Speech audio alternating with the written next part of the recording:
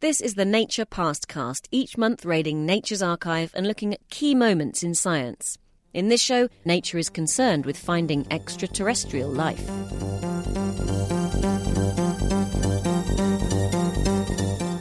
Nature, Volume 365, 21st October 1993.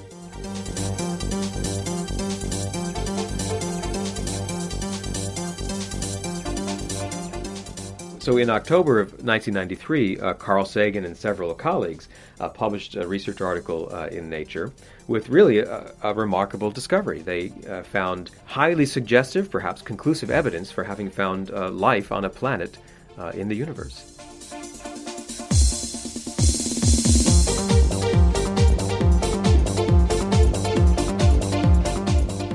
The Galileo spacecraft found evidence of abundant gaseous oxygen, a widely distributed surface pigment, and atmospheric methane in extreme thermodynamic disequilibrium. Moreover, the presence of narrowband, pulsed, amplitude-modulated radio transmission seems uniquely attributable to intelligence. My name is David Kaiser. I teach physics and the history science at the Massachusetts Institute of Technology. Remarkably enough, in the 1990s, you could publish an article claiming you'd found life on Earth. A search for life on Earth from the Galileo spacecraft, which was en route to Jupiter, but sort of fortuitously, because of the particular orbital path that it would have to take to get there, it had to sort of linger relatively close to the Earth. So it was in space and looking at its near neighbor, the planet Earth.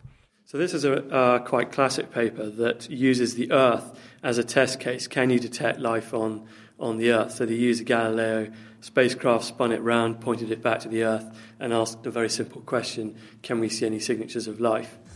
And of course they did.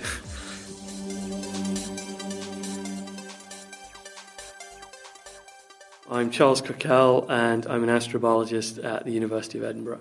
Now we're entering into a period of finding Earth-like planets around other stars. It's obviously an area that should be of interest to biologists about the implications of finding Earth-like planets and looking for life on them.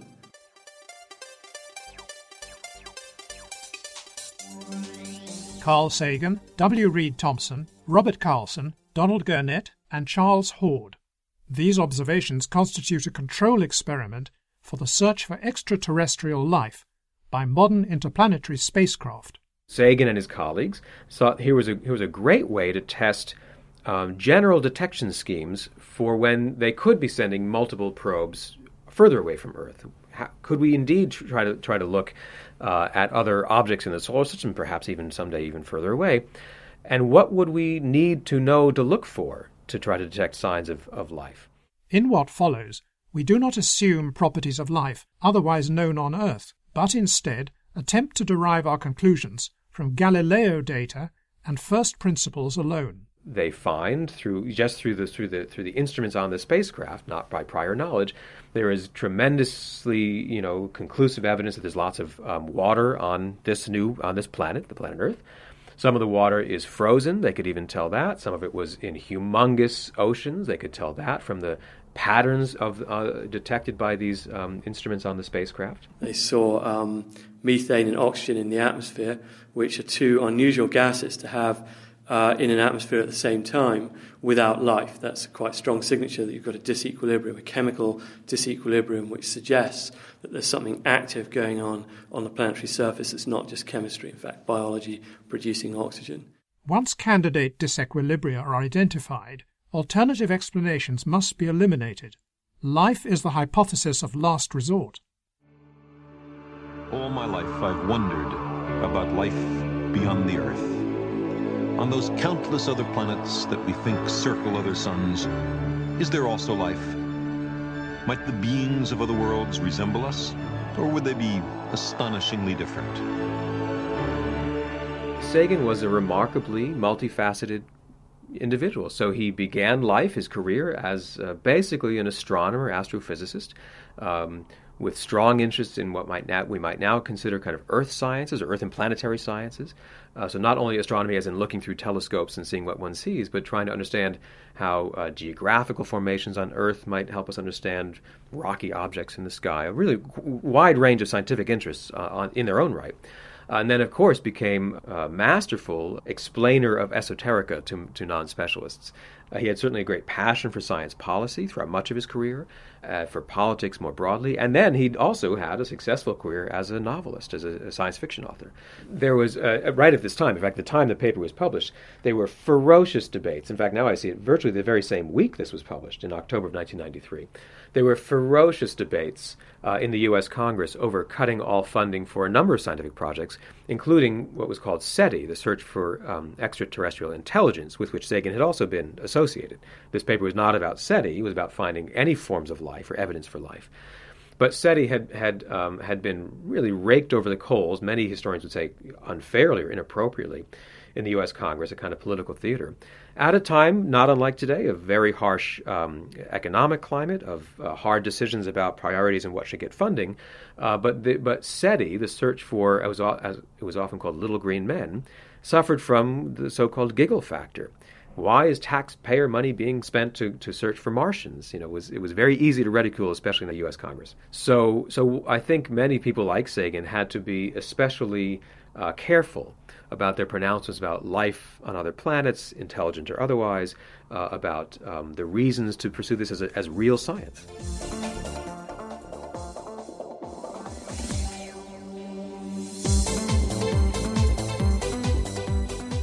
During the Galileo flyby, the plasma wave instrument detected radio signals plausibly escaping through the night-side ionosphere from ground-based radio transmitters. Of all Galileo science measurements, these signals provide the only indication of intelligent technological life on Earth.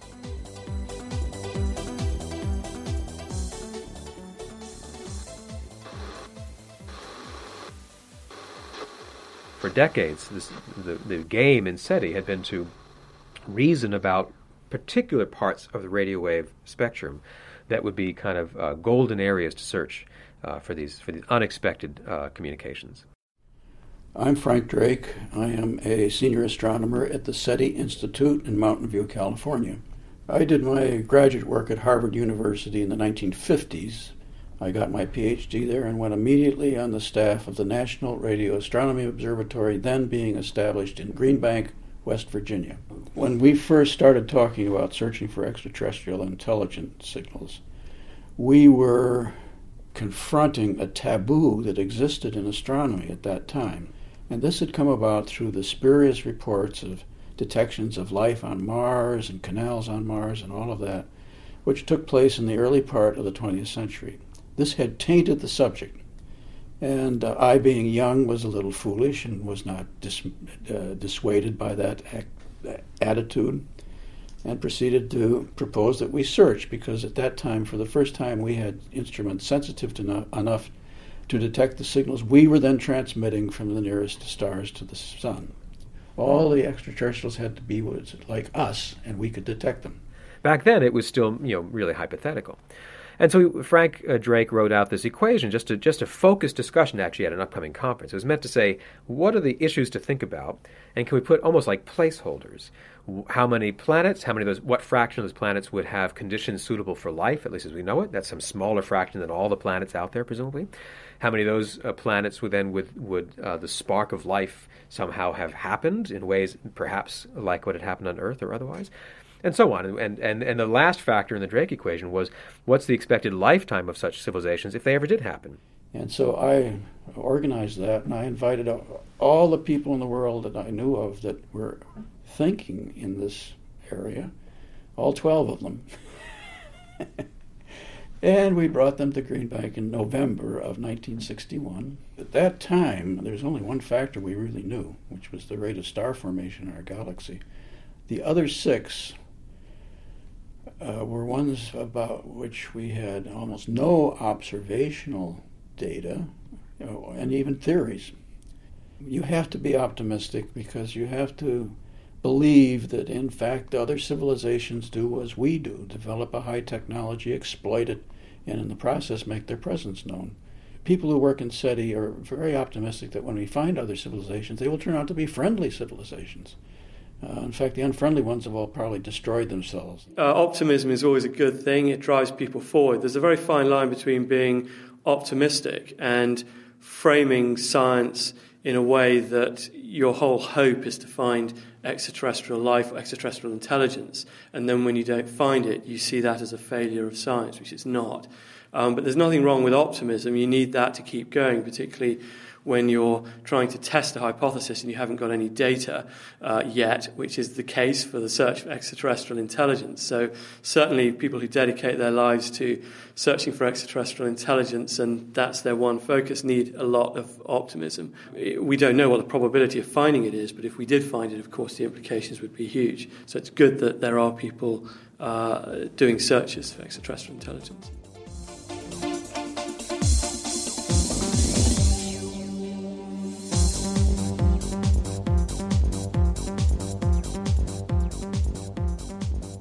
So I would say that the search for extraterrestrial intelligence is now a sort of second-order question that comes after finding Earth-like planets that might have any life at all. It's inevitable that to be a species trying to answer the question of life elsewhere, you have to have originated from a planet where there was an origin of life and where there was the evolution of photosynthesis that produced all the organic carbon and oxygen that we use to respire and power our brains and allow us to build planet-searching telescopes. But we just don't know how common that is throughout the rest of the universe. The latest work, the amazing work going on in exoplanet astronomy, is on objects, planets far outside our own solar system. So within our galaxy, but the galaxy is a really big place. And so this is not a place where Earth-based spacecraft are flying by anywhere anytime soon. But the expectation is that in the coming decades, maybe even the next 2 decades, that will change, and there will be space telescopes and improved ground-based observations that will allow scientists to look at the atmospheric composition of rocky Earth-like planets elsewhere. So we'll be able to test this idea on other planets.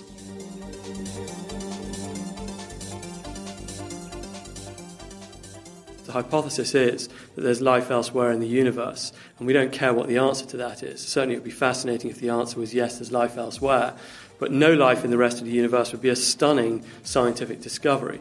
It just means that the negative outcome tells us something about how special biology is in the places where it does exist.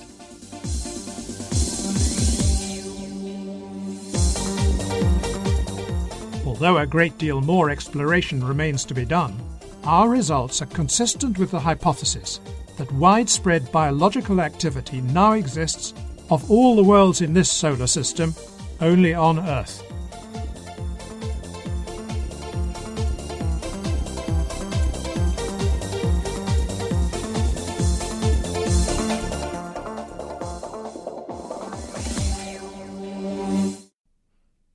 You've been listening to the Nature Pastcast, produced by me, Kerry Smith, with contributions from Frank Drake, David Kaiser and Charles Cockell. Next time, we go all the way back to Nature's very first issue in November 1869.